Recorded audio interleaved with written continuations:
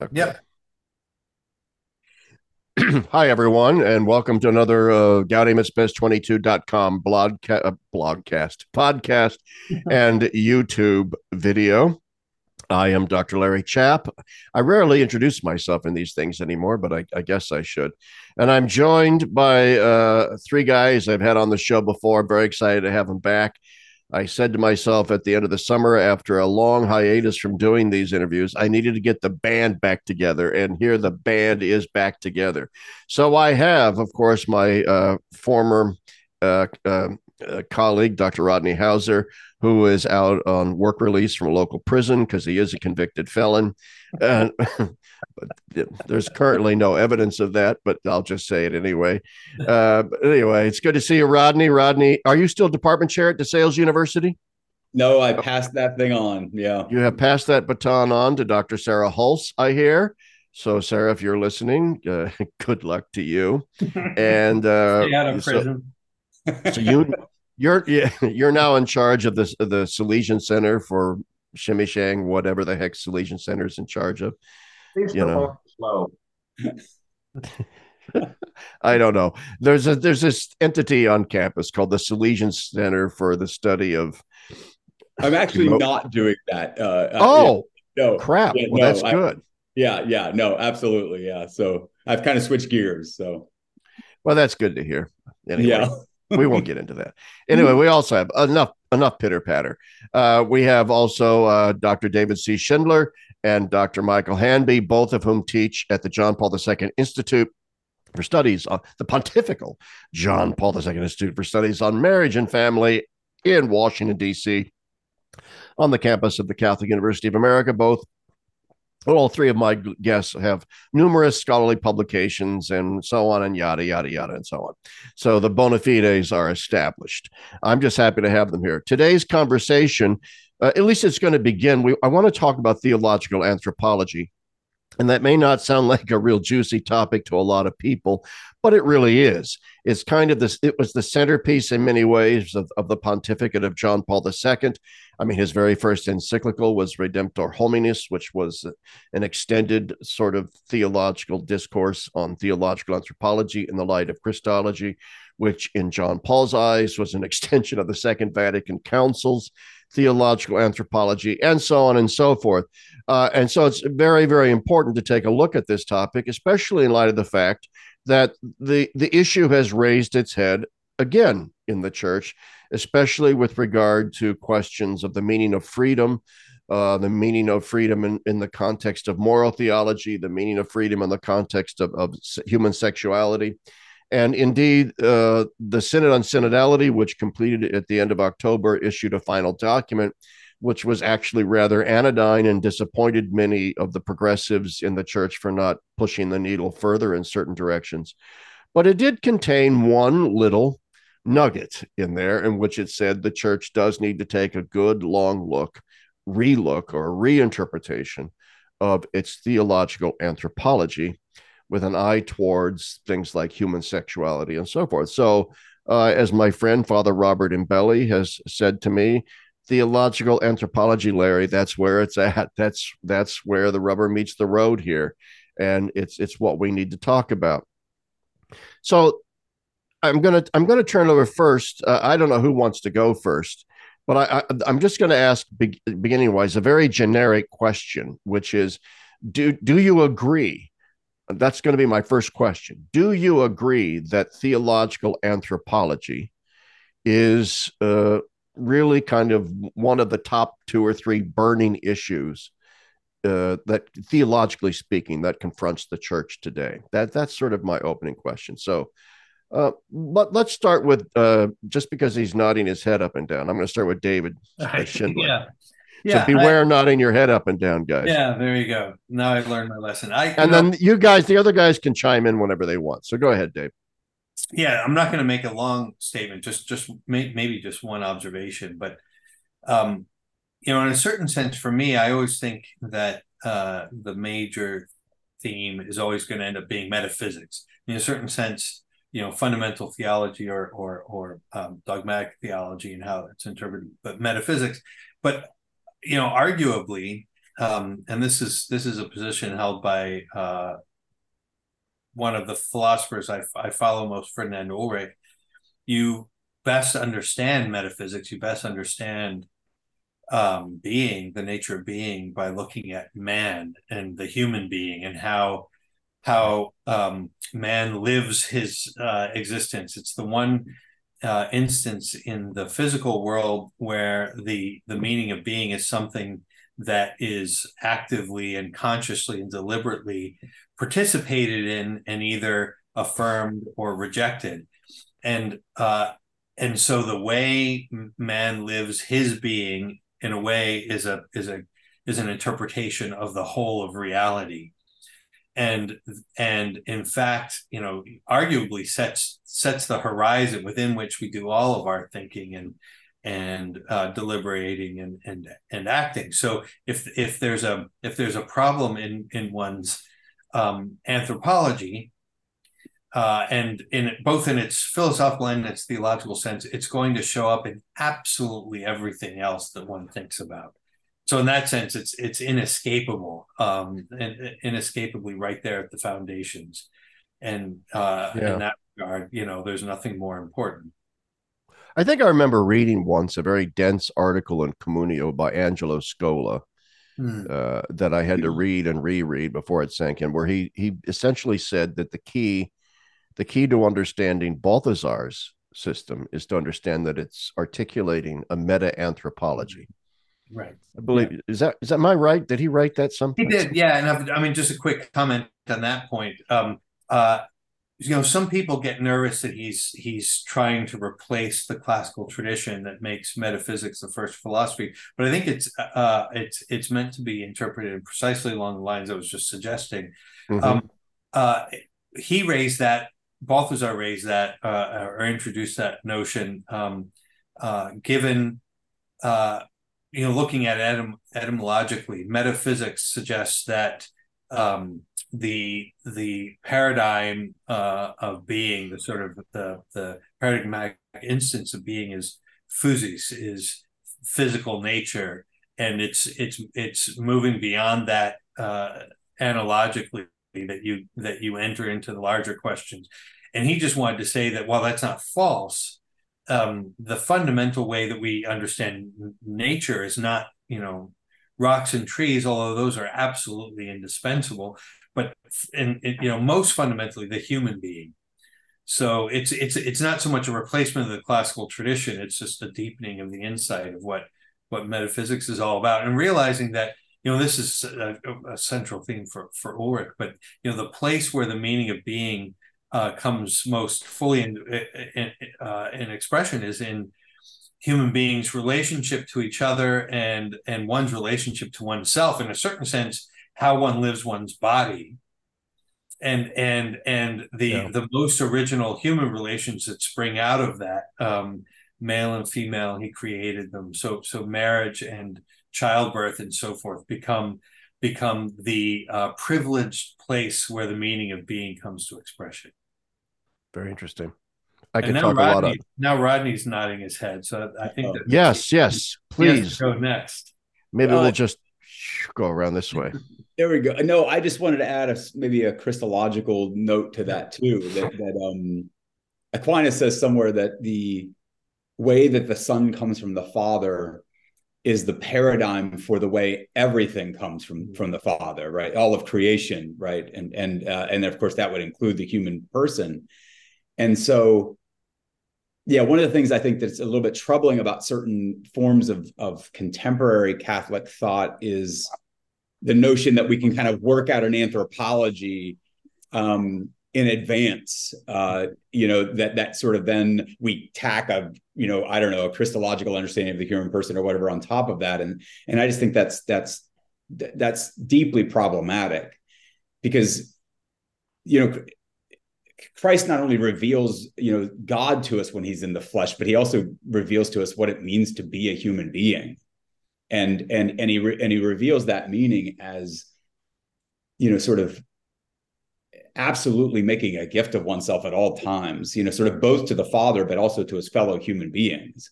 And that seems to run deeply contrary to all of the fundamental anthropological notes that you get in classical liberalism, right? So I think this is kind of, in a sense, where the rubber hits the road. The church has a fundamentally different understanding of what it means to flourish as a human being than the very basis of our social institutions, almost in a democratic liberal society. So, I would add that Christological note is all, but David's absolutely right. The metaphysics comes to a head, so to speak, in the human person.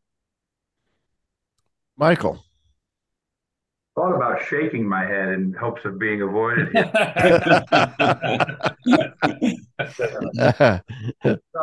I agree with everything that's been said. I don't have a great deal to add to it, except a couple of thoughts. I mean, Hans Jonas suggested that the living human body, or the living human embodied person, was what he called, and this very much accords, I think, with what Dave's saying, that the maximum concrete ontological completeness known to us, in which you have the coincidence of inwardness and outwardness, intensivity, extensivity, spirit and matter, indivisibly united, and suggested, in fact, that on this basis you could completely invert the stereotypically modern perspective of beginning with the most primitive and heretofore unintelligible instance of nature and arriving at us additively and accidentally, as it were, and rather begin with the most full and complete expression, the densest condensation, as it were, of being, and work subtractively from what's full. And I've always thought that was an extraordinary. I don't know that it's been followed up to a great degree, but I've always thought that was an extraordinary, tantalizing suggestion. The only thing I would add, and these are two really superficial points, but they might be of some use to at least some of your listeners. I mean, we throw around words like theological anthropology, and it sounds really rarefied and technical. What we're really talking about here is simply what the human being is. What the human being is in both the deepest and highest and most complete sense. And of course, the human being in the deepest and highest and most complete sense is the human being who is both from and stands before God. So there's that. And then the second thing I would point out is what a time, what a moment in history to begin to think that we need to revise and revisit these notions. What a moment to open them up for questioning, when the assault on any coherent sense of human being, both ideologically speaking and technologically speaking, is so pronounced and so vicious. We'll decide at this moment to reopen the question, as opposed to entering more deeply into what we've already been given. And I find that extraordinary. Just a quick comment. I was thinking, as you said, that's an excellent point, of one of Ignatius's principles of discernment. When you're trying to make a decision, he said that when you're in a state of confusion and anxiety, that's precisely not when you make a decision. And what you're meant to do there is to stick to the last decision that you made when you were at peace and clearly in a state of consolation. I mean, because it's only when you have a clear vision that you can properly, revise a thing. I mean, that's one of my favorite Ignatian principles. I think it's a really profound one, and it speaks, analogously to this situation directly.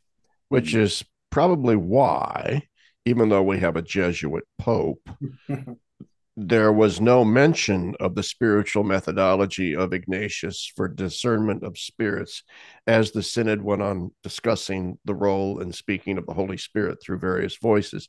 And I don't say that to open up a can of synodal worms here.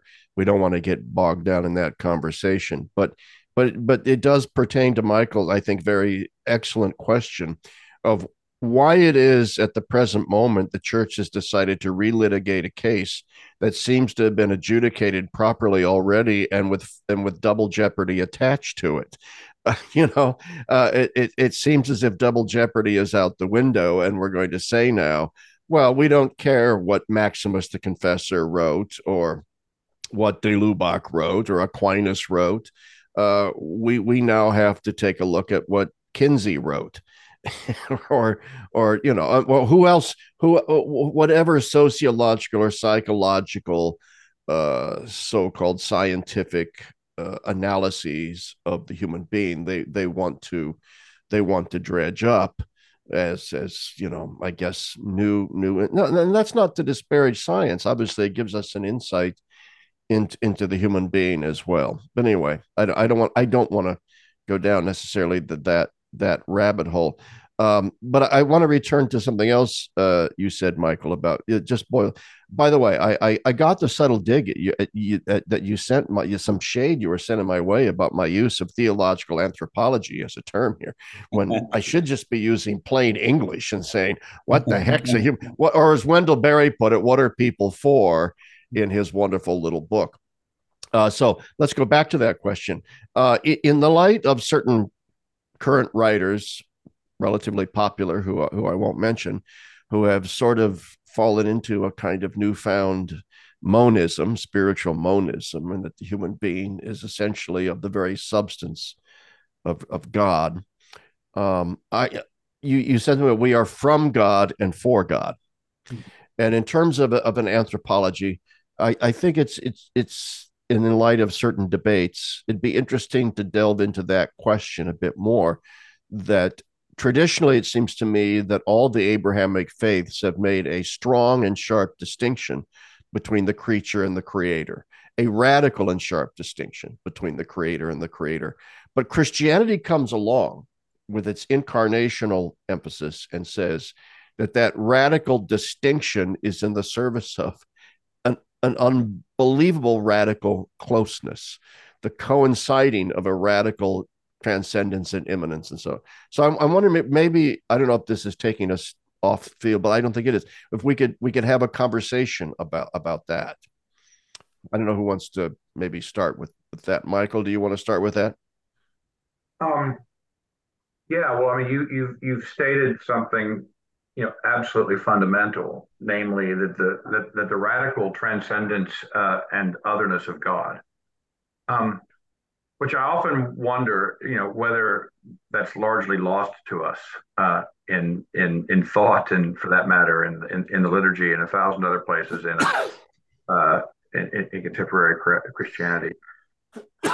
It's Yes. a very precondition for God's being, in Augustine's words, nearer to me than I am to myself, and for that matter, nearer to all of us than we are to ourselves in the incarnation. But the two things have to be held together at the same time. I mean, on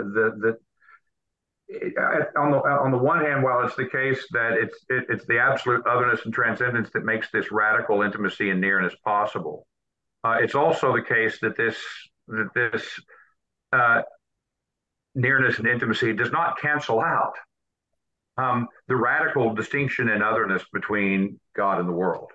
And the fact that we are fundamentally, not just in as a matter of origin or as a matter of motive, but in the very structure of our being, creatures, right? From nothing, radically dependent upon God, ordered to God, and where our relationship to God, because it is nearer to me than I am to myself, is inside of every other relation and is recapitulated in it.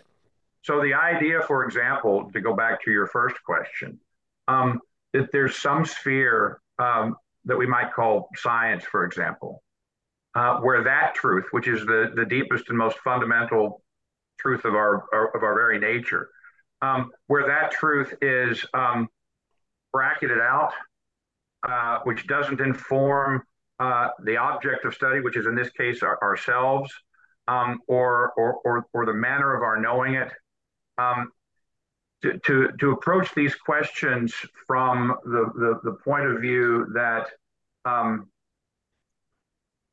metaphysics, theology, the traditional understanding is obsolete, it carries implicit within it, it seems to me, already a kind of radical denial or falsification of this absolutely fundamental truth.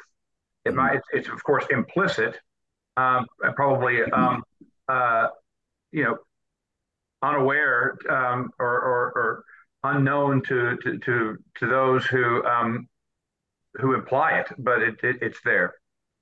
Mhm. Yeah, absolutely. Anybody else? Yeah, I mean, I that's want to connect that to your earlier observation, Michael, about, why now, and what is at stake in rethinking things now. I mean, if you're going to rethink things, you need to rethink them, and inevitably you're going to rethink them in relation to some fundamental principle that is either implicitly or explicitly taken as absolute, in the literal sense, that in relation to which everything else is thought. And in the classical tradition, I mean, arguably what defines the whole classical tradition is that absolute principle is what is in fact absolute, namely the radically transcendent God. Once if you begin there with a proper understanding, it sheds light on the whole in a way that is enabled to do justice to every proper part all the way down. So I mean, it's only when you make absolute what is absolute that you have room for everything else in its proper place. And what I mean, you suggested that in a certain sense you wonder whether a notion of radical transcendence is even available to us anymore. I think that's really worth reflecting on. I think the very suggestion that the old metaphysics is obsolete and that we need to begin with science, that in a way is a confession that we have no idea. We're not capable of recognizing what an absolute principle is. I mean, the problem is those things. The way this always works is precisely through dismissal. I mean, there's never an argument that the absolute transcendence of God is not the proper first principle for these reasons. I mean, there's never an argument made. It's simply dismissed as no longer relevant. And that's, it's unthought. Yeah, it's not thought at all. And so, and that simply means that you're going to make something that's not absolute, and that's going to create confusion. And I mean, it just seems so obvious to me. I'm sorry about that. I think that was my computer that did that. Let me turn that off. I mean, it just seems so obvious to me that that there's a radical confusion that's built into that observation, and I mean, and that there's the irony there. It's precisely when you're in a state of confusion that you feel the need to make a decision to clarify. I mean, this is what, to go back to Ignatius, why you're tempted to change your mind when you're feeling anxious. But notice what you're doing there. You're making your subjective experience the measure of the reference point, the principle for your decision making, and that's catastrophic. And that's one of the things we really need to worry about now. Yeah. Can I say one more thing on this real quick, just to follow up, Dave? Oh, yeah. And, I know we're trying to avoid. It would be pleasant to avoid the synod here. But I just, it's an observation that the unthinking of the absolute, in the way that Dave described, is the condition upon which the Holy Spirit can be bandied about so cheaply. Yeah, that's right. Oh, yes. Which goes hand in hand. I was just, I'm working a new blog post that'll be out soon, and I actually quote Dave in it from, I think it's your book, The Politics of the Real. Pithy little quote about liberalism. But in that quote, you mentioned C.S. Lewis's notion of the unchristianing, the unchristianing of America, and I wonder, or not America, but of the world, of the Western world, and those words kept coming back and rattling my brain when I was in Rome covering the synod, when there was so little talk of Christ in any of the conversations.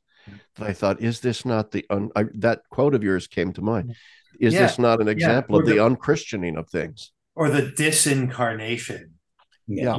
And that's, I mean, you think about speech about the Holy Spirit without reference to Christ, which is not something you find in the fathers or in scholastic thought, but unless the heretical versions of it. I mean, those appeals are always you want to untether novelty from the tradition. Effectively, when you want to make a change that isn't something that organically grows, because change is obviously fundamental to anything that's alive, but the change that comes from life is a change that emerges organically from what's already given and from a kind of a rootedness. Flowers bloom because they're rooted in the ground. And the change can often look radically different than its root. The caterpillar, the butterfly looks virtually nothing like the caterpillar, and the mustard plant looks virtually nothing like the mustard seed. But that doesn't alter the fact that upon closer examination, it is an organic development, and it's profoundly organic. And there's a difference between that and a declension from something, the distortion of something, the deliberate counterfeiting of something in a simulacrum of something else that is struggling to be born, but whose name we can't name yet. But anyway, I don't want to go off on. Go ahead, Rodney. Yeah, I just want to add something to the kind of almost the counterpart of Michael's comment about the human person. So the thing is, if the human person isn't understood in the light of the divine, in the light of what is highest, it's sort of obvious. And all you have to do is look around, and it's obvious that we're now beginning to understand the human being in the light of not even animal. That would be kind of refreshing. Machines. Yeah. Right. I mean, so when you start talking about artificial intelligence and things like that, right, you're sort of bemoaning the fact that we can't multiply 78,462 by 6,499,000 and a machine can. Yeah, I mean, you're sort of asking asking the human being to become something less than it is, right? Right, and I've been reading a lot of Matthew Crawford lately. And he's just so interesting, right? Because he's on and on about how everything is becoming so mechanized that the whole purpose of this is to kind of get the human infallibility out of the equation. Right. Of course, even in instances where this becomes absurd, where it doesn't work, where the mechanical thing can't do what the human does, all they do is just redefine the categories so that the fault is on the place of the human being, right?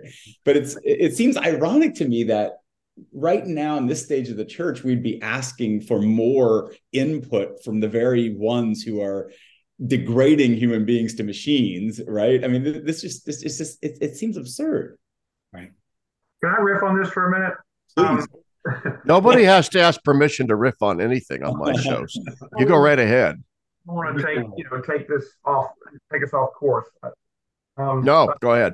I feel like this is a little bit like one of those, like Jonas's example of a ship with its landmark tied to the bow to the bow. How this conversation is going. Anyway, well, two things. One, incidental, and then back to Rodney's point. On Lewis's unchristianing that you and Dave have invoked, just to repeat a theme I think from earlier discussions, Peggy is absolutely devastating on this. Oh yes, and I mean I am increasingly convinced that Peggy and Blondel are the key to our moment, and to understanding it in a lot of ways. So I just want to make that little plug for, if we want to understand not a bad Christian world, but an unchristian world, the complete unthinking of Christianity, which is something arguably that is inside as well as outside the church. We could spend some time with him. And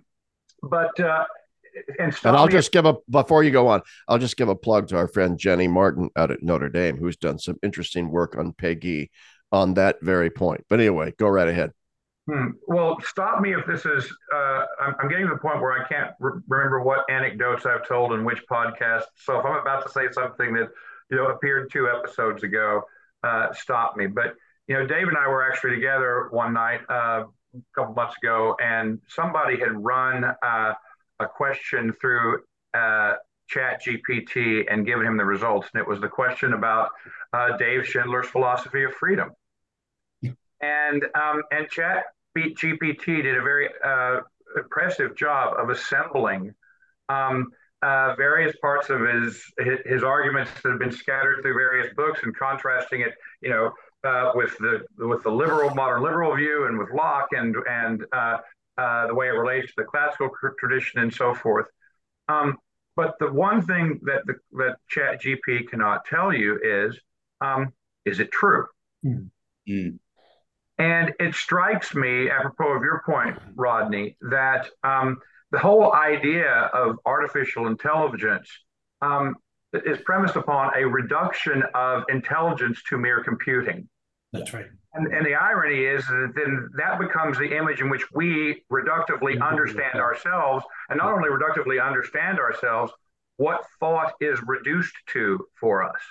Right. So I find it remarkable that we live in an age in which the predominant form of reason is incapable of and uninterested in understanding.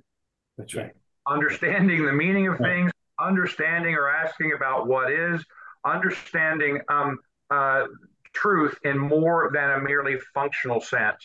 Yeah, I mean, this is the crucial distinction that Pieper makes a lot of between intellectus and ratio. Yeah.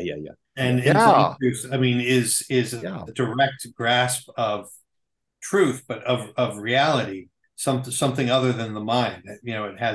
It's making contact with an object. Ratio is the discursive processing. And, we take for granted the question entirely with artificial intelligence is simply, can it process? How does it process information? And notice, I mean, there's so many subtle reductions there. We perceive perception itself as simply the registration of information. We don't realize to touch something is not just to take in information. It's actually a real human act that has a profound depth to it and so forth. And something analogous can be said about all the senses. What I remember when I was young, the question of artificial intelligence arose, and the big debate then, because this seems to come in waves, this problem. The big debate then was whether there was such a thing and whether you could use the term. Mm-hmm. And now that's not debated. It's just we all use the term, we all use it, and we've sort of conceded it. And now it's just a question of what it's going to be capable of. And that's a radically different thing. I mean, I think subtly we've already reinterpreted what intelligence. But when you say the question was, can that term even be used? You mean the term artificial intelligence? Artificial intelligence, yeah. Whether it was possible to have artificial intelligence. And I mean, and the understanding there was that there had to be something like a soul. I mean, I think it's really interesting. Does something need to be alive to understand? I think the answer to that is yes, and that's why. Yes, this is why I kind of made a ridiculous comment on a discussion I was doing another podcast, and I thought I kind of regretted it later, but here I'm going to make it again. But I won't sort of take seriously artificial intelligence until I see it poop. then it's possibly a significant. By the way, you can say shit, but until you see it, take a shit. All right. Not if I ever want to show my kids these, discussions. Oh, yeah. Oh, that's true. This has to be child friendly. If someone's got this plane in their car right now, I'm in deep trouble. But I thought, but Rodney, just give me 1 second. I thought you were going to say, Dave, when you said the big burning question back then was whether or not artificial intelligence could be conscious, self-aware and conscious. Yeah. But I think that's deeply related to what you were. It's totally related. Yeah. It's just related to it. Right. To the point now, and I think the reason why now we just throw the term around as if it's no big deal is because I think the question of whether or not it is conscious to a lot of people that are interested in this doesn't matter. Who cares? Yeah. It's so good at imitating those of us who are living in conscious that I don't even care. It's a hair's breadth of a distinction. And as AI gets better and better and better at imitating conscious beings, maybe instead of trying to figure out how human AI can become, maybe we just need to figure out how robotic we can become. That's it. Yeah. Anyway, so I mean, just think about what you're interested in when you're asking whether it can be conscious, and you substitute for that how well it can behave as if it were. Mm-hmm. I mean, just you think, well, if it can behave, then what matter? What how could it possibly matter to me otherwise? But you realize that if it does matter, it's because you're actually recognizing that there's something that has to do with insight into the inner nature of something that's distinct from simply, measuring its behavior. Yeah. I mean, the key here is the body, right? I mean, it's not just that the AI is not conscious. The fact that so much of what we learn about the world is through embodied perception and embodied activity. I mean, that's what's, and so, but of course, then that kind of knowledge is discounted. Right. But like I think of like watching a jazz band perform. Yeah, super interesting, right? Because a minor theme is kind of laid down, something kind of minimal, and then these guys go off, and it seems like they're just doing nonsense. But obviously, it's extremely difficult to do what they're doing and keep it all together. Yeah. But they're watching each other, right? And they're keying in on things, and there's all sorts of like there's body language and looks and things like that. And that's all. And something like a groove that is beyond what you can't describe it, That's but it's, right. I mean, we all know what I'm talking about, and yes. it's a real thing. Yeah. But it's something that could be quantified, But it's beyond calculation. That's the point. Yeah. Right? Yeah. Sorry, Michael. Be conscious when like I just read the other day that the scat sort of singing in jazz, Louis Armstrong, that it sort of got invented when Louis Armstrong was doing a recording and dropped the sheet music and didn't have the words in front of him, and so he just started making heebie jeebie, all this kind of stuff, and so the day that Chat GPT can do that, then that can does the equivalent of losing its algorithm and can still nevertheless make some shit up. There I go using that word again. But anyway, Michael, you've been patiently trying to say something, so go ahead. Well, I'm laughing at a joke to myself. That's something that Chat GPT can't do. Something about said. No, I mean, first of all, Dave's point about AI behaving as if it were conscious puts me in mind of something that Hannah Arendt said, which I think was really moved me when she said it, when I read it, that the terrifying thing about behaviorism is not that it's false, but that it could become true.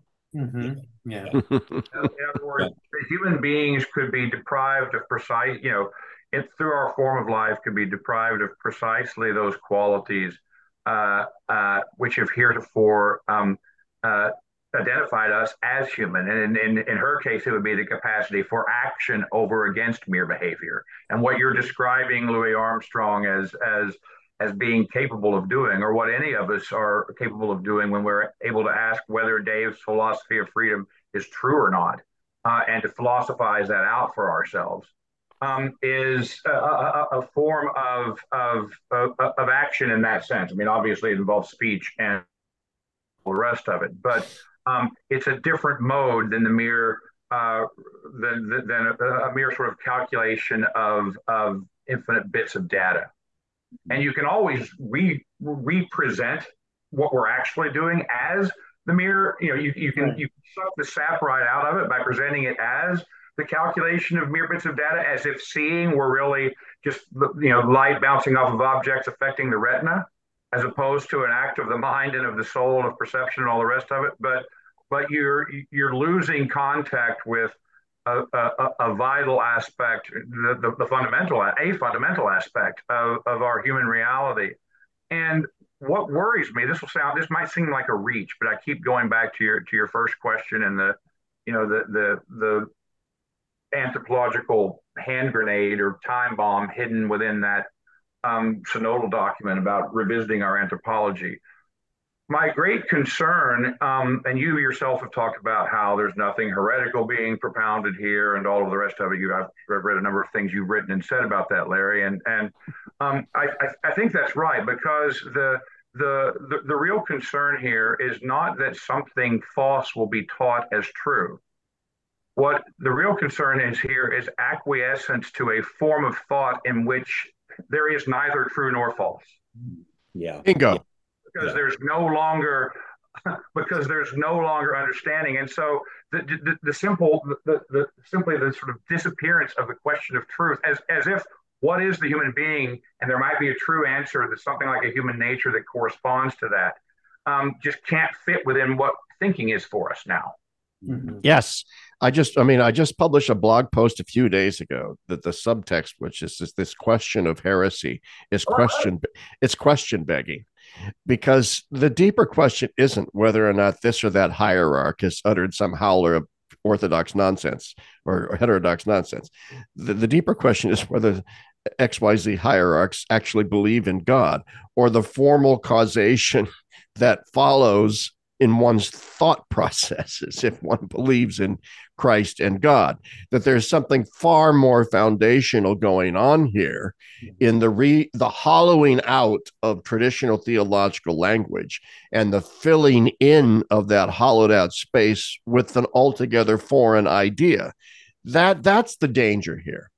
That's the danger here, not whether or not the changes in death penalty teaching are heterodox, or whether some obscure footnote in Amoris Laetitia is heterodox. These are complete side issues, and I don't want to get anybody in trouble here. These are just my opinions and not necessarily those of my guests. But yeah, I think you're right on, Michael. I think that there are much, much deeper issues here relating to fundamental questions that are just not getting addressed. Yeah, and this is just a small observation there, and fairly obvious, I suppose. But I mean, if you think about the kinds of things that we're discussing, humanity itself is at stake. Then you realize how profound and serious is the task of the church to hold on to these things, and to retain this fundamental kind of anchoring in reality, which is being abandoned everywhere else. This is why what's going on in the church concerns not just Catholics, but it concerns the whole world. Yes, it does. And I'd like to say too that here we are sitting here, we're critiquing both the right and the left, and and all that. And one of the criticisms that are often leveled at people like us is, oh, you guys think you're above the fray, that you have the answers to everything. And my answer to that is, just because we think we're right doesn't mean we're wrong. And our interlocutors on both the right and the left, whether it's the progressive left or the rad trad right, also think that they're right. So I would just like to say that right now, because I often get that criticism. Oh, Mr. Smarty Pants, you're always critical of the progressives. You're critical of the traditionalists. You're critical of the neocons. What the hell do you believe in then? Obviously you think you're above the fray. No, I just think I'm right. And that doesn't make me wrong, just because I think I'm right. But anyway, that's my little It would be fervorino. ridiculous to say something that you didn't think was right. I mean, that's right. Yeah. I don't even understand that criticism anymore. Yeah. So anyway, Rodney, you wanted to say something. Go ahead. I may have lost. Get us back on course. On course. So I was just going to repeat Balthasar's statement that that Christians will have to be the guardians of metaphysics in our age, and I think that's what D.C. Schindler was saying there, is it's something really serious is at stake. We're not only defending things that are good for the church, we're defending things that are indispensable for human beings, for human life. Which is what Michael was getting at, is like generate down to the less than human. Yeah, that's right. Yeah. I think, yeah, absolutely. And so, to bring it back to square one at the discussion of, what is a human being? What are people for? Theological anthropology, any of those questions. There's a lot at stake here, and not just in terms of human sexuality, because I think that there are some members of the Synod and Synodality who want to redefine our human nature in certain ways. But then also on the opposite end of the spectrum, I think there's a desire to revisit the council's theological anthropology, in particular its theology of nature and grace, precisely in order to return us to a different iteration of the relationship between church and state. Let's put it that way. To call into question Dignitatis Humanae's definition of human dignity, human freedom, and its relationship to non-coercive religious states, and so on. So I think that issue of how all of this pertains to what freedom is in a modern political iteration and what the church's viewpoint, that too could possibly be, the synodal fathers need to be careful about what it is that they resurrect in terms of questions of anthropology, because they may not like what they end up seeing coming from the opposite end of the spectrum. That's an interesting point. Yeah, no, I don't think we tend to think of it in those terms. But right, I mean, and in fact, there's ample evidence. The more we lose our anchor in reality, the more there's a kind of a disillusion of the foundations of society. I mean, the reactions go in both directions. I mean, there's quite a bit of the extreme right introducing violence as much as progressive shenanigans. Well, yeah, I mean, you see Bishop. Well, I don't want to go into Bishop Schneider's new catechism, but I do want to, and I'm going to throw you guys a curveball here, because you probably aren't ready for this, and I didn't bring it up or prepare, although obliquely maybe I did. The question of Dignitatis Humanae does come up, I think, in these conversations about theological anthropology, what a human being is. David, you've written on this. I know Nick Healy and your father wrote on this. So I would like, because I know a lot of my viewers and listeners are on the more conservative end of the spectrum, and many of them have read things that would call into question whether or not Dignitatis Humanae represents this radical rupture with the tradition, or what's really going on there. So maybe we could have a conversation about that in the light of anthropology. So does anybody want to start with that, or should we just punt that question and move on to something else? Okay, maybe I'll venture okay. or two out towards the edge of the cliff here. Couple of thoughts occur to me straight away. One is that the distinction that we were making earlier between action and behavior, the distinction that Hannah Arendt makes so much of, for example, really turns on the question of truth. In other words, the capacity for free human action, a sort of undivided decision for or action in favor of the good. Depends upon the truth and the capacity to apprehend it. And so, in that sense, insofar as action is what differentiates us, is part of what differentiates us as human from mere automata, and mere sort of behavioralist functioning. That's the capacity to preserve our freedom and our capacity to freely act depends very much on our preservation of this capacity for understanding and apprehending the truth. That's the one thing I would want to say. On the other side, now looking at the more in the direction of politics, I would, and I know Dave has written and is writing a lot about this, so I'm basically just teeing it up for you here, Dave. It seems to me, on the other hand, is that the presence of, or the reality of truth that is to say, the givenness of an intelligible order that makes our freedom possible, also lies at the root of the distinction between authority and power. And Yes. the way in which authority operates. I mean, I can't quote it off the top of my head, but there's this beautiful passage in Dignitatis Humanae, which I think captures beautifully, precisely that the way in which truth works interiorly. You know, it can't move except by sort of eliciting our assent to it, right? It moves with power precisely because it moves quietly, because it depends upon recognition, right? You can only you can't compel someone to understand.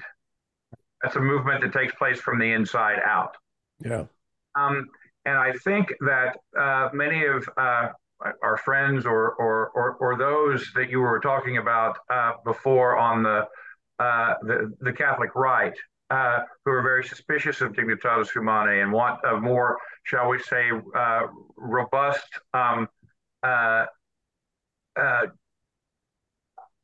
want the church to have a more robust and coercive role in the political sphere, at least in principle, don't adequately grasp the distinction between authority and power and the different modes of their operation. So Yes. what's necessary on the one hand to preserve us from this kind of post-human sort of reduction to some version of mass humanity on the one hand.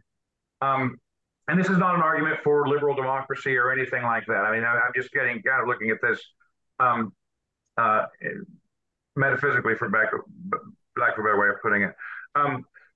To stave that off on the other hand, and to begin to develop or understand, on the other hand,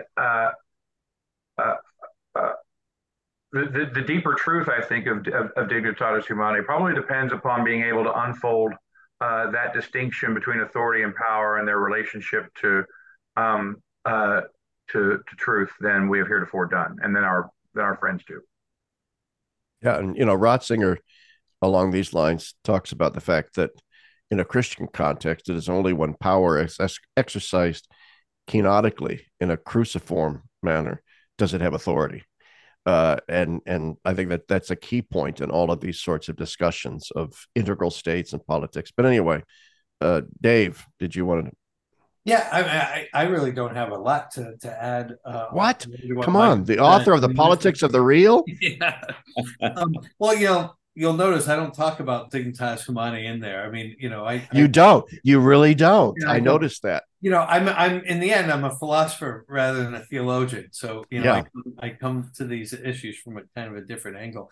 But it does.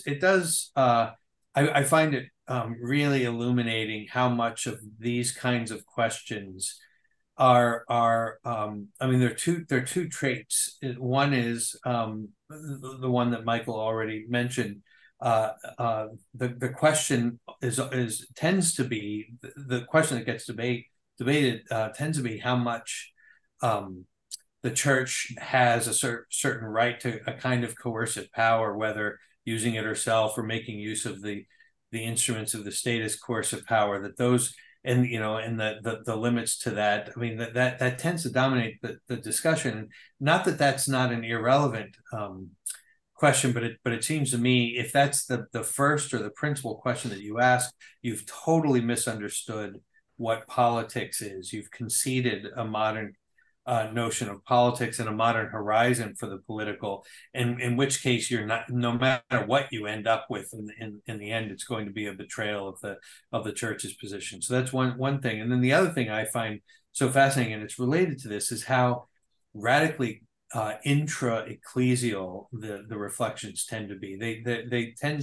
to be dominated by scrutiny of church documents, yes. laying out the principles. You really don't get much of a deep kind of intrinsic reflection on the nature of the political order. And this isn't all of the participants in this discussion. There's a whole spectrum, and people have different emphases and so forth. But it seems to me that those two observations, I just encounter them over and over and over and over again.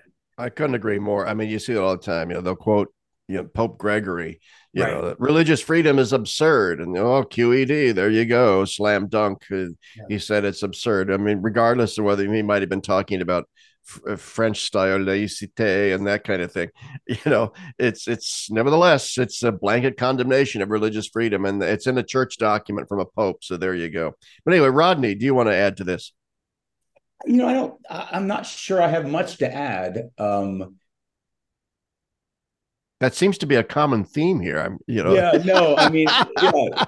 Well, No, I Rodney, mean, while you're thinking, may I just add one thing that please, I beg you. Yeah. My dad's, right at the end of his life.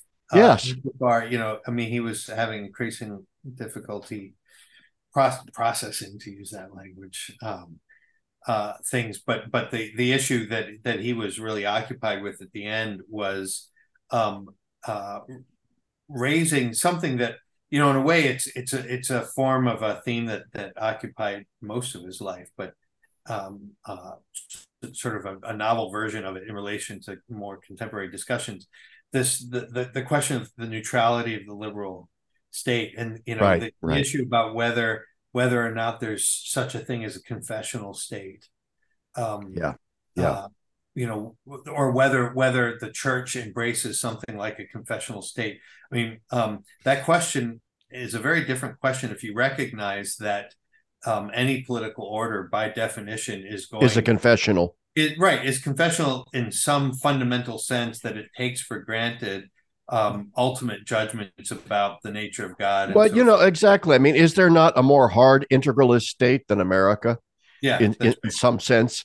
I mean, do we not hold these truths not to be self-evident, but hegemonically in control of everything and in everything we speak and say and think?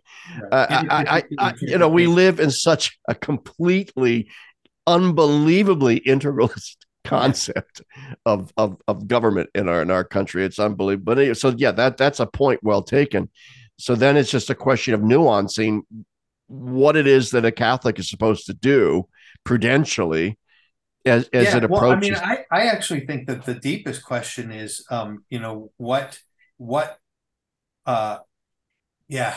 put this? What are the resources within the Christian tradition to recognize that it's precisely, and this comes back to some point that Rodney made right at the beginning, if Christ reveals man to himself, then if you interpret that in a really robust and rich analogical way, there's a sense in which recognizing the Christian tradition, properly speaking, liberates the natural order in ways that could in principle do more justice to what we intuitively recognize is important in something like tolerance, religious pluralism, and so forth. As in contrast to the liberal tradition, which cannot actually recognize anything like religion, and so there's no religious liberty possible. And again, that changes the discussion.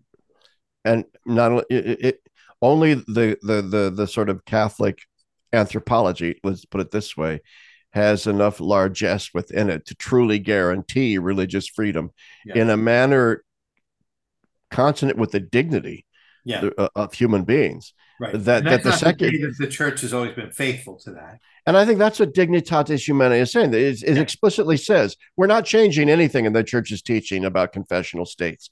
That all stands. What we're saying is that regardless of what confessional state you come up with, you have to have some concept of religious freedom embedded in that because of now our increased awareness of human dignity and all that entails. And therein lies an articulation of a deeply Catholic retrieval of something extremely important that I think you were just hitting upon, Dave. And I think that's central. But anyway, Michael, you look like you want to say something. Two thoughts. One, just underscoring Dave's point about the complete absence of religious freedom and liberal order is that the price of religious survival in liberal order is that you have to reconceive whatever your faith is as a version of Protestant congregationalism. which is to say, as a voluntary part within the greater secular whole, which already contains within it both a theological, an ecclesiological, and a cosmological claim implicitly. So that's and you can try to think outside of that, but you can't live outside of it in an integrated way, and therefore we do not have religious freedom. Right. And we don't see that we don't have religious freedom because we have fundamentally remade ourselves in that image, and that I think is at the root of a great many of the other problems that we were talking about earlier in the discussion. The other thing that I wanted to say had to do with this point about with Dave's point about Catholicism being able to preserve in an integral way what it is that liberalism claims to preserve. And it precisely has to do with the unity of freedom and truth.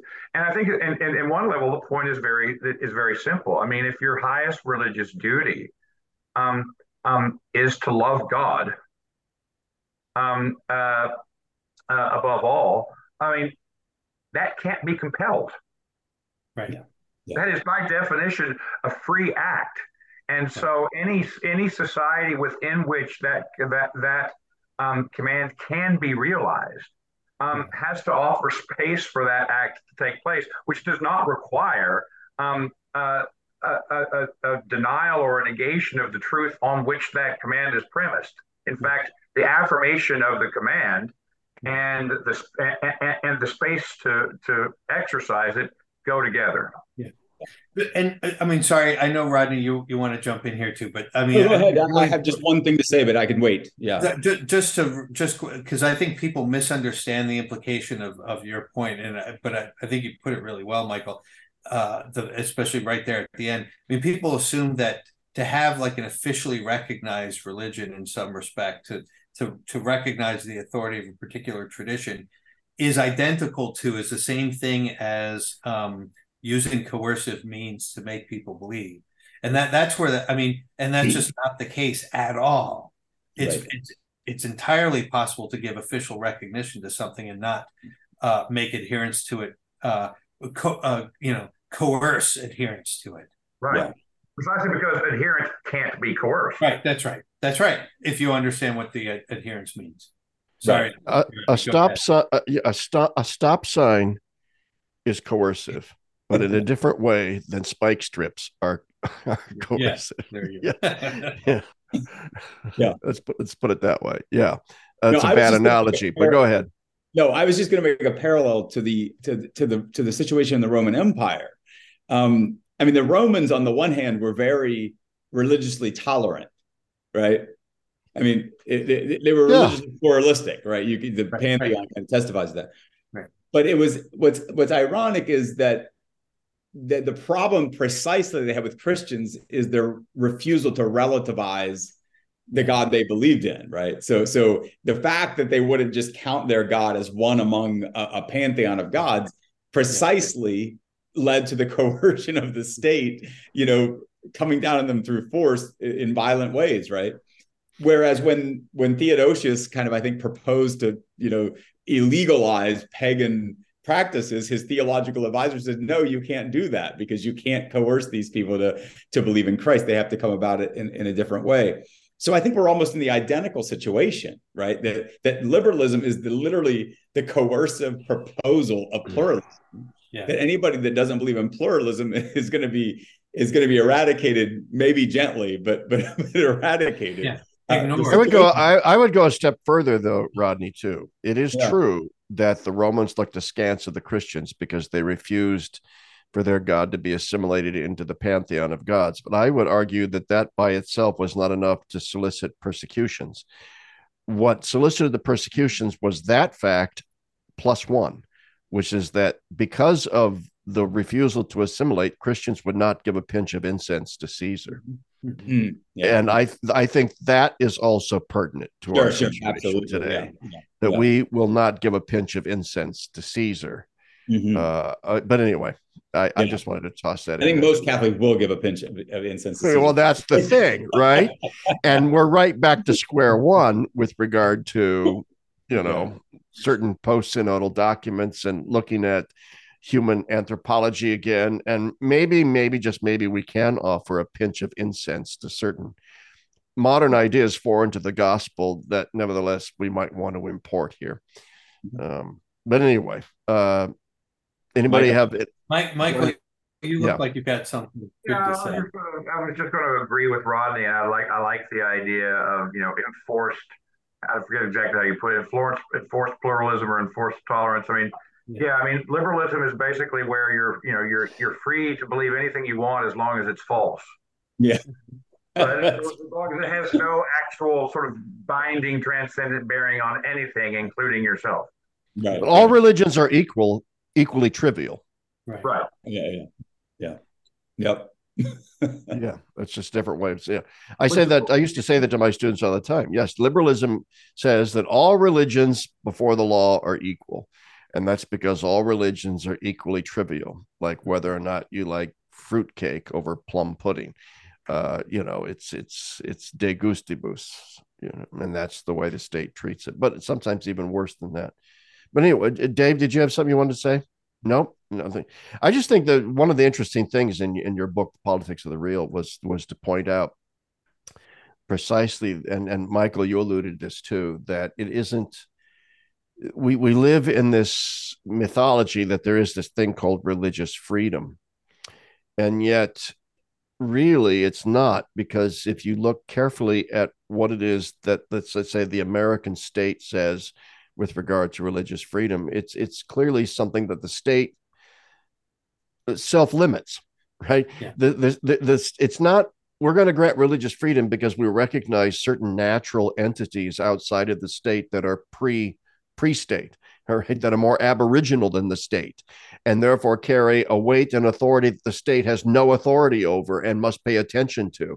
No, that's not what it's saying. It's saying we, the state, have decided that we, the state, will carve out this little space for you little underlings. And then that's not really freedom at all, is it? As long as it's voluntarist and congregationalist, it's Right. So which means it's not religious freedom.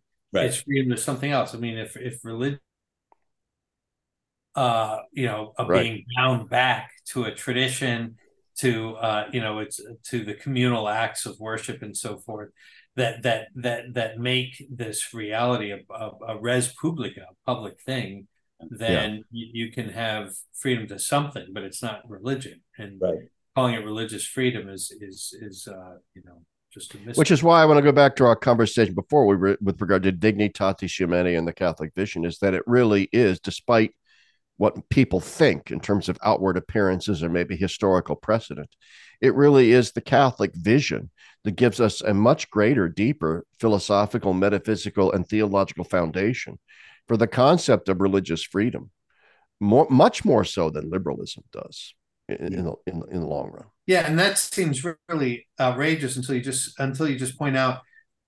I mean, you'd have to make a long argument to show all this, but in principle, the incarnation allows a deeper sense of the affirmation of the relative autonomy of the natural, and the incarnation belongs to the Christian tradition. But then it's precisely that as a tradition that is crucial, and then the question is where do you have that? And so it's not just a preference for one denomination over others. It's the affirmation of the incarnation as a tradition that's at the root of the claim. Yeah. Well, we're running low on time here. We've already been going for about an hour and 15 minutes or so, but I do want to kind of come full circle and come back to the question of the post-synodal document and say we need to take another look at human anthropology with regard to the sort of, especially the sexual morality of the church. And so I would like to end with, however brief a conversation, with a discussion of what are the theological, anthropological questions that arise, or the questions of what is a human being? What are the questions that arise in that context for the church in light of human sexuality? In other words, the church's teaching has long been based on the classical natural law, Thomistic, Aristotelian understanding of teleologies and these kinds of things. And it seems to me that precisely what was brought up at the synod, and then precisely what then shows up in this little bombshell in the post-synodal document, it seems to me, I could be wrong, is a calling into question of those very metaphysical, philosophical foundations. And that there is a desire now to move beyond those to something else. That something else is desiring or struggling to be born here in the church's moral theology. Maybe we could get some thoughts from you guys. What is that something else that's struggling to be born? Is it a good thing? Is it a bad thing? What should we look out for here? Those are open-ended questions, I know, but does anybody want to start with that that loaded conversation? Can I just say something, Chapp, about it seems to me that, I mean, Balthazar, I think, does something really good here, where he basically links personhood with mission in a yes. profound way. And maybe there might be problems there, but whatever.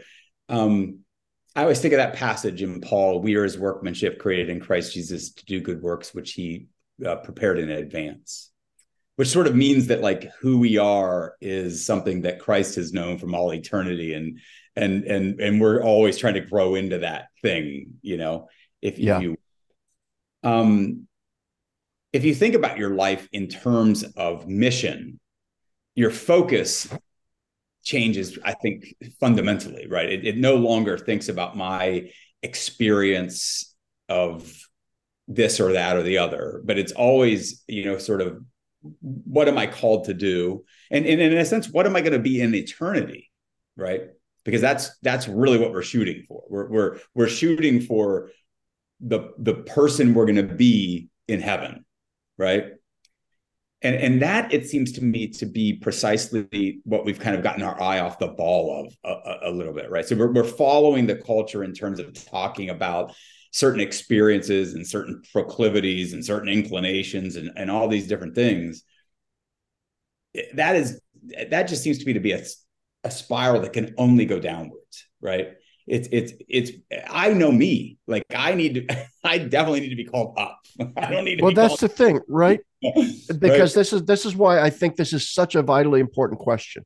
Because the Council Fathers knew, we've all known, that there needs to be a reform in the church's moral theology. I studied under Germain Grisey. His whole life was spent trying to reform to a certain, I don't necessarily agree with all of his reforms of moral theology, because I think everybody has this sense that a purely deontological ethic rooted then in a white-knuckled asceticism, you know, especially in sexual, just it freaking doesn't work. No. Okay, on a phenomenological, existential level, whatever, however you want to describe it. But that doesn't mean we need to run headlong like lemmings off the Kinseyan cliff. Okay, if you to put it that way. So I have no agenda here. In my words of my friend Bill Portier, moral theology is crap. So, you know, hey, dude, moral theology stinks. You know, that's my friend Bill. All of our friends, Bill. You know. Yeah. So anyway, that's just me venting right now. Does anybody have any comments about this beyond, you know, Rodney's comment? I think is spot on. That missional Balthazarian thing. It goes beyond even virtue ethic. It goes deeply into what I'm called to be as a Christian, which is far more aspirational towards the good, rather than a negative reaction against what we fear is the bad. I get that. There's a great book by Bishop Eric Varden called Shattering the Loneliness, where he, in the great chapter called Lot's Wife, I recommend everybody read it, where he has this beautiful quote about the need for our moral theology to be aspirational towards the good. The reason why Lot's wife got turned into pillar, because she wanted to look back at old desires and a kind of older, and she didn't look towards the good, that it wasn't more aspirational. But anyway, I just tossed that out there. Anybody else have any comments on this? Just on that point, and I wish, I think I have it somewhere behind me, but I'd have to look for it. I'm not going to waste your time. There's a book by an Orthodox theologian called, I think, The Ethics of Beauty. It was published just a few years ago, and I'm blanking on his name.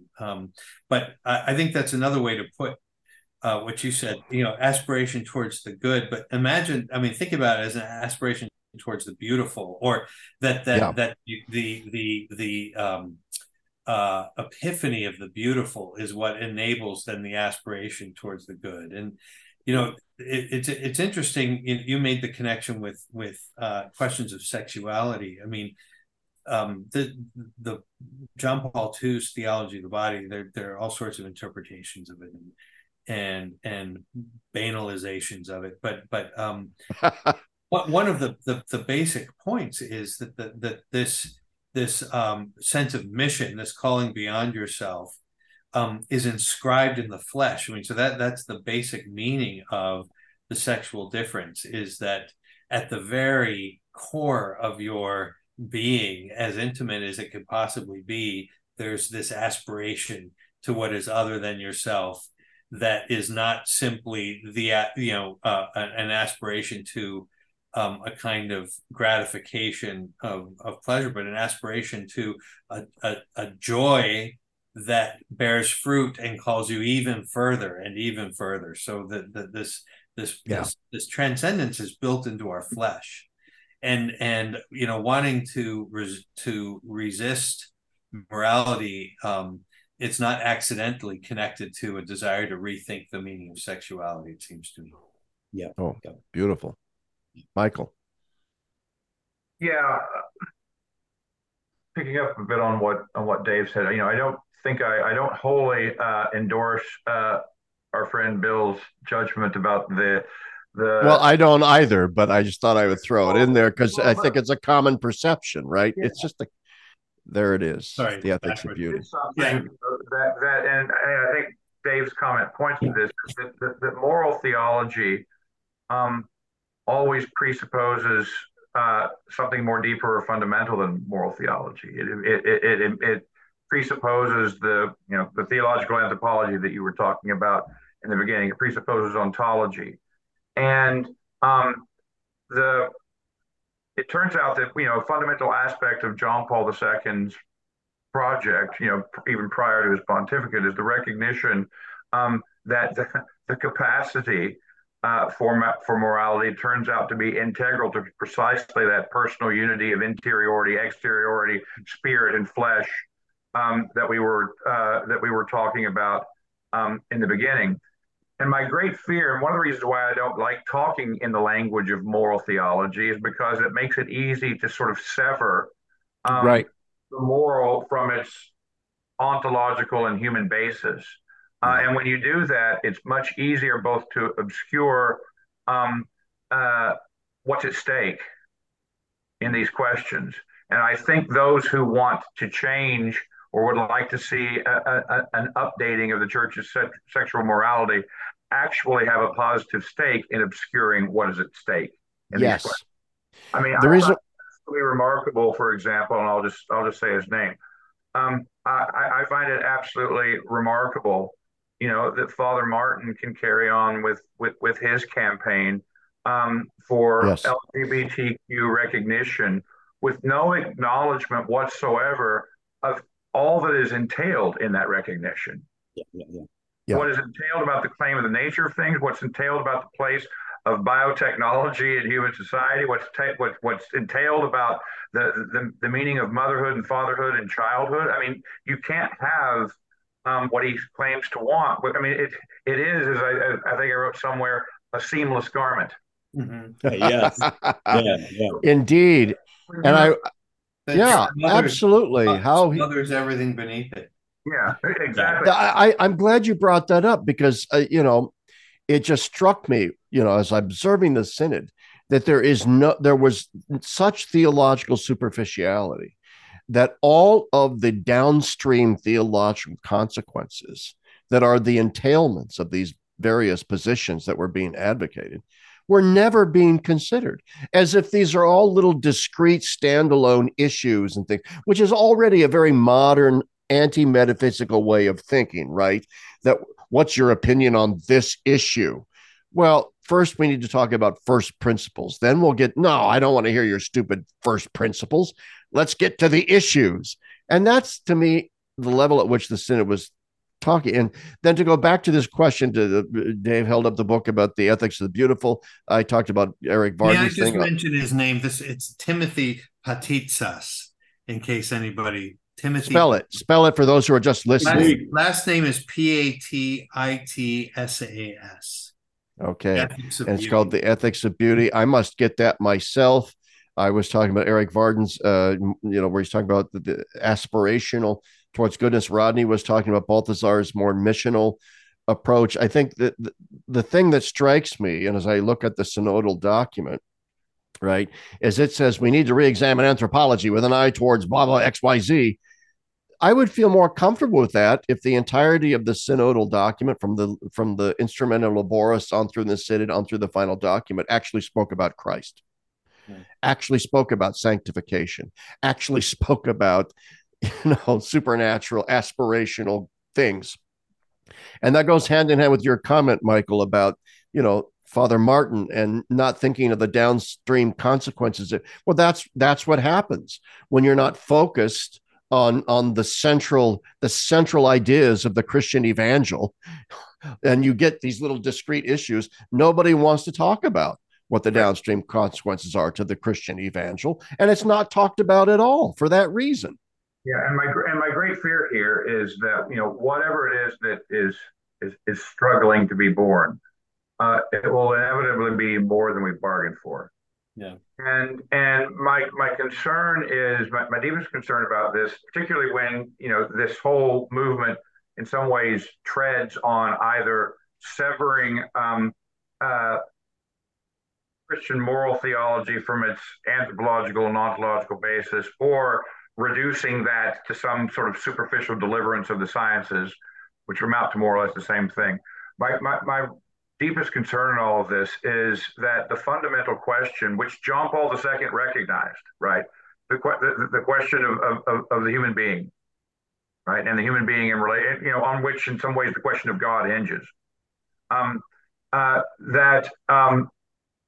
that's going to be obscured. It's going to be obscured intellectually in terms of our ability to think and understand about it in all the ways that it's already being obscured by the transformations of thought that we've already discussed. And it's going to be obscured practically by the things that it catalyzes and is already catalyzing in our society. You can't have a regime of LGBTQ normativity without a biomedical industry accompanying it and helping to bring it about. That's right. We've already made these decisions about the most profound human matters on the most superficial basis, and this is how you end up in not only a post-Christian but a post-human world. Yeah. Amen. Yeah. And why don't we sort of, unless somebody else is on that beautiful note. Yes, let's end on the beautiful note of a post-human world. It's lingering before us. All right. I think maybe that I'm going to take my cue from that, and that from here on out, I should end all of my podcasts on a very apocalyptic note, because I'll have to come back for your next episode to see how it all ends. if there is one, All right. Well, anyway, we've been at this almost an hour and a half, and I just want to thank not only my listeners and viewers, but these three fantastic intellects sitting before me, who I always learn from and always humbled by their scholarship and their intelligence. I'm just always happy when they're able to come on my show. So thanks, guys. Thanks for everything. Thanks for taking a night away from your families and so on. And thanks for having us, Larry. Yeah, it's always a treat. Yeah, it's always fun. All right. Thanks a lot, guys. And thanks a lot.